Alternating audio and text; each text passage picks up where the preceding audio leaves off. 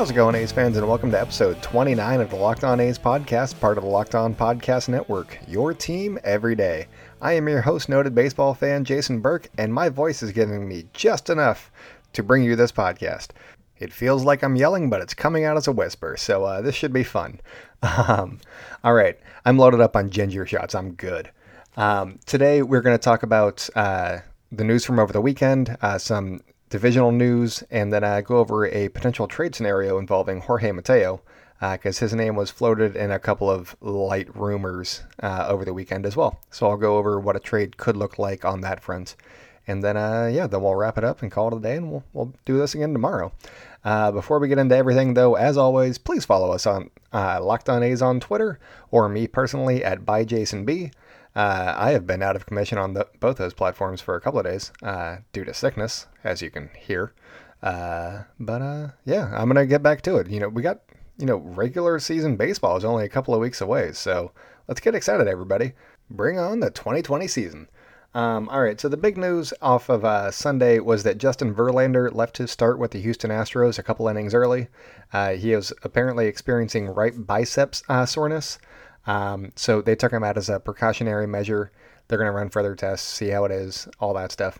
The usual routine for these things. But that's not good news for Justin Verlander, and especially not for the Houston Astros, who have Verlander, Greinke, and then maybe Lance McCullers, who's recovering from Tommy John, and then a couple of rookies.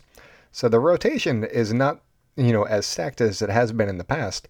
And while we don't wish injury upon anybody, this could open up the door for the Oakland A's in 2020 if Verlander misses any amount of time, because every start that he misses is any start that he makes, I'd give them about a 70% chance of winning, because Justin Verlander is a demigod. So if he misses, a month's worth of starts, 4 or 5 starts, and they end up losing all of those, or, winning 1 or 2, whereas they could have won 4 or 5, that's a couple game swing in the A's favor right there. And again, not wishing injury on him, but that could open up the door for the A's in the AL West. All they need is a crack, and that could be the crack, and the season hasn't even started yet, so that'd be kind of cool. And they know that AJ Puk is out for, right now as he's recovering. But they already have an in-house rotation fill-in for him and Chris Bassett. They just move him from the bullpen over to the starting rotation, and they could be fine right there. And then they just got to find a competent bullpen arm for, as long as Puk is out, which isn't as big of a hole to fill on a day-to-day basis. You wouldn't have as many innings to fill the hole for. A reliever could pitch anywhere from 50 to 70 innings, whereas a starter like Justin Verlander is going for like 170 to 200 on a yearly basis. So that's just fewer innings you have to make up, and especially with AJ Puk in the rotation, he's maybe going 150 or so. So you're not going for as many innings to fill as you are if you lose a Justin Verlander, an ace of the staff like that. So the A's are, even if they were both down for the same amount of time, the A's would be in a better spot, I think, just with how they're created as of right now. And then, they still got Grant Holmes and James Kaprielian, and those are the 2 guys that are healthy right now. They still got Daniel Gossett, who's dealing with an injury from a couple weeks ago. So he could become an option as well later in the season. But, they've got some depth pieces that they can work with. But I'm done talking about the Astros. Let's move on to the other part of Texas, the Texas Rangers, that is. Unfortunately, Willie Calhoun was hit in the face by a 95-mile-an-hour fastball today, and that broke his jaw. So that's not fun. And as an owner of Willie Calhoun shares on fantasy teams, this obviously stinks. But he was traded from the Dodgers to Texas in one of those deals that they made. And it was his former teammate Julio Urias who hit him in the jaw. And obviously he was feeling extra bad about it because they were friends. Or, they're still friends, but they were friends from a couple of years ago before he got traded. And, Willie Calhoun, he's had a rough go. When he got traded, he was like, I'm going to be playing every day. And he has not been playing every day. He had a pretty good season last year. And this season, he was going to be, the starting left fielder for the Texas Rangers. and then he gets hit in the face by an errant fastball, so that kind of sucks. So I kind of feel bad for him. I mean, a part of me never really wants the Rangers to do well, but not this way. I don't like seeing guys get hit in the face. Willie Calhoun seems like a cool guy. He's 25. He's got some pop. He's a good hitter. So I'm rooting for him to have a speedy recovery. He could be out anywhere from, I think, Rhys Hoskins. I was reading something that Rhys Hoskins got hit in the face, missed like 9 games. But he'll probably be out like a month, so he might miss the first couple of weeks of opening of the season. And then we'll see how that goes. But Rangers are going to be filling in with a bunch of random guys until that time. So he's going to get tested again, run some more tests to determine a more concrete time frame on Monday. So we'll have more information on that on Monday. But yeah, wishing Willie Calhoun a speedy recovery and all of that good stuff. And I'm going to go ahead and take a quick break right now. And then I'm going to go into the catcher and second base position battles. And then we'll run through a quick trade scenario involving Jorge Mateo. And we're back. I thought that since we had the weekend off, it would be good to just go over the spring training battles thus far. So these are going to be everybody's spring stats through games played through on Sunday. So I'm going to start at the top with Austin Allen and Jonah Heim. Austin Allen is currently 11 for 29 with 2 home runs, 2 doubles, 9 runs batted in, 6 runs scored, and he has struck out 5 times and walked twice. That 11 for 29 goes out to a 379 batting average, and his OPS is 1073. So he's doing okay for himself. Anything above 1,000 is amazing. So that's good. Anything above 800 is perfectly acceptable. That's what I look for in fantasy baseball, and obviously you get numbers that are less than that in some positions, but 800 is about where you want to be hitting, and he's doing well above that. I also looked up the quality of the opponents that everybody's been facing so far over on Baseball Reference. I mentioned this in one of last week's episodes. So for Austin Allen, he's at a 6.5, which is roughly double A. It's like right in between double A and high A, or high A and double A if you're going up. So it's a little bit under double A pitching, but so obviously take these stats with a grain of salt. He's not going to be hitting 379 in the majors, but hopefully this leads us to believe that he would hit higher than like the 188 average that he had in a handful of plate appearances last year. So there's that. Jonah Heim, he's facing, he has a 6.2 opponent average. So it's slightly lower than Austin Allen, but not too bad. So roughly equal if you want to go with that. He is 8 for 23 with 2 doubles, 5 runs batted in, 4 runs scored. He has struck out twice and walked once. He's hitting 348 with an 833 on base plus slugging. So he's not bad. Not a bad repertoire right there. I do like the 2 strikeouts to 1 walk. Means he's putting the ball in play a little bit more, and also he's not 5 to 2 isn't anything to sneeze at, but 2 to 1, not bad either. So he's got a little bit less power than Austin Allen, but we already knew that. But if he keeps these spring training stats close, paired with his defense, he might actually end up winning out. We'll have to wait and see. These next couple of weeks are going to have a lot of implications for who's going to be the backup catcher to Sean Murphy, and all that stuff. I will say that Austin Allen's OPS is 200 points higher, which may also come into play with the loaded power bats that the A's have. Why just add one more? Screw it. So yeah, second base. I went from best to worst according to. I think they were sorted by batting average, but kind of by performance as well. So Franklin Barreto is at the top right now. He had 3 doubles in Sunday's game. One of those was off of Josh Hader as well.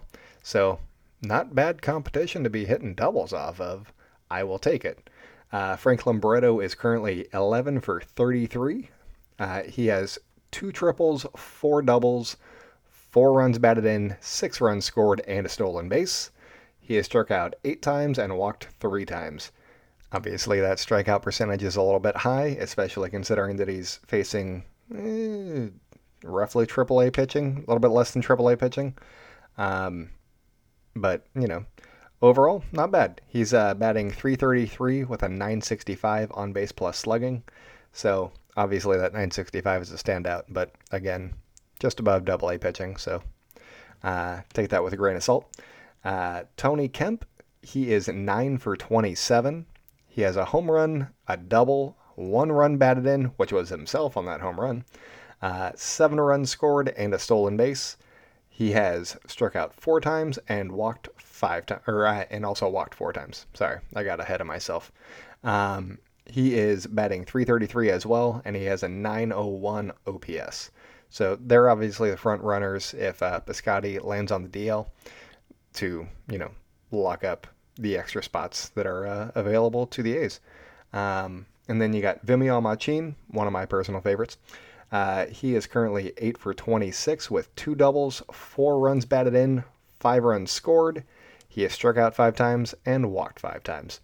I like the symmetry of Kemp, Machin, and as you'll see here in a second, Mateo. They have all walked and struck out as, an equal amount of times. So, that means that they're handling the bat and seeing the ball fairly well, I suppose. Franklin Barreto, I don't know if I mentioned it. He has been facing just under AAA pitching. Tony Kemp is below him. He's at AA pitching level. So, that's all right. Vimial Machin's just above AA pitching. He's at 6.4. So he's not facing anything that he hasn't really seen before. So to see him doing well, not a big deal necessarily. But he is batting .308 with an .804 on base plus slugging. So, nothing great. Yeah, 804 is, right around where you want to see it. But it is against AA pitching. So I'd like to see him do maybe a little bit better. Because the real question for him is, can he handle Major League pitching if he's going to earn a roster spot? He hasn't played a bunch in AAA, and so we want to at least see if he can hit AAA pitching. Again, I would love to see them make a trade with the Cubs to, solidify him as an Oakland Athletic, or, at least in the minor leagues, because I don't know that they're going to have a roster spot for him. But, yeah, we'll see how that comes in a couple of weeks if he's still hitting, above 300, and if he's going to warrant a roster spot, or roster consideration in the future. Finally, we got Jorge Mateo, who is 6 for 23. All 6 of those hits have been singles. He has 4 runs batted in with 6 runs scored, 3 stolen bases. He has struck out 5 times and walked 5 times. So that equals a .261 batting average with a .654 OPS. He's obviously the low man on the totem pole according to Spring Stats. And, his speed can get him so far, but he's going to have to show a little bit more with a bat, I think. So we'll go into some trade speculation here.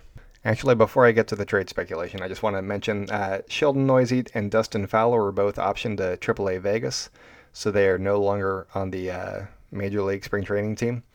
And then Logan Davidson, Buddy Reed, personal favorite, Greg Diekman, and Dylan Thomas were all reassigned to minor league camp, so they are all no longer with their Major League team right now. I think it was Chris Haft of MLB.com said that they are at 41 players in spring training right now. So they're trimming the roster down little by little. We'll see how the bullpen shakes out and all that stuff as time goes on. Obviously, you need plenty of arms in spring training because starters aren't giving you 5 or 6 innings yet. And speaking of arms, I'll touch on some of the standout pitchers from the A's spring training staff in tomorrow's episode. I have them written down. I'm not going to have enough time to get to them because we have trade speculation to get to. So, at the bottom of a Ken Rosenthal piece over the weekend in The Athletic, he mentioned that the Detroit Tigers and Kansas City Royals have showed some interest in Jorge Mateo as a possible trade candidate. And so basically that's what I was working with. I got a question on Twitter. It was like, hey, what do you think a Jorge Mateo trade would look like? Are we looking at a top 30 prospect in one of these farm systems? Or are we going for like a lottery pick, something in between? And I personally think that it would be something closer to a lottery pick. If it is going to be in somebody's top 30, it'd be like 29 or 30. So I was looking, I did a quick 10-minute search, and one name stood out in the Detroit system. I didn't look at the Royals one yet, so I will revisit this in a future pod, but I wanted to get this in today. And that was Carlos Pena, because Carlos Pena used to play for the A's, and then he got traded to the Tigers. If you've seen Moneyball, you know what I'm talking about. Or read Moneyball, or, watched baseball in the last 20 years. Yeah, that was a thing that happened. So it's not that Carlos Pena, but that's why the name stuck out to me. This Carlos Pena is currently 21 years old. He is a lefty. He was playing in the Dominican Summer League last year, and he signed as a minor league free agent, so they assigned him to rookie ball. So he is 5'11", and he went 5-0 last year with 4 starts and 15 games played. So he totaled 49 and 1/3 inning pitched. He had a 12.95 strikeout per 9 and a 3.10 walks per 9. And he came in with a 2.74 ERA. So obviously we're looking at just, I don't know how fast he throws. He's a little shorter than you usually would see a lefty. But this is just a name that stuck out. And it's not necessarily the player, it's more the stats that I was looking for. So the 12.95 strikeout per 9, that's something that I'm looking for in a lottery pick. Somebody who misses bats and can strike guys out. And he showed enough control. You're not going to get somebody with like, 1 walk per 9 rate at all, because those guys are going to be coveted. So you want somebody with like 3, 4, somewhere where you can like improve the control a little bit. And so that's why this guy here, his control might actually be too good to land in a Jorge Mateo deal. I'm not positive, because 3 isn't terrible, but it is also rookie ball. So there's a lot more errant swings and misses at balls that are out of the strike zone. So you could see that come up a little bit as he got to like high A or double A or something like that. So as far as a Jorge Mateo deal goes, that's the kind of player I would expect in return, is somebody either in the lower minors that it would be a lottery pick, or maybe somebody in like double A who just hasn't put it together yet that the A's feel like they could work with. And then maybe they could, raise them real quick. If they're a reliever, we've seen guys that get drafted in June and make their major league debut by September. I don't know that they'd be looking for somebody that they could use this year, but next year for sure would be preferable. So yeah, that's where I'm going to leave this one. I will dive into this one a little bit more, maybe a full segment on potential guys in rookie ball and such that the A's could target from the Royals and Tiger systems, and go from there. But that's going to be it for today's episode. Hopefully you guys enjoyed it. Follow us at Locked On A's on Twitter, me personally at ByJasonB. If you guys have any questions that you would like answered, you can email us at lockedonathletics@gmail.com. That's it for today. Go out there and celebrate good times, Oakland, and I will talk with you guys tomorrow.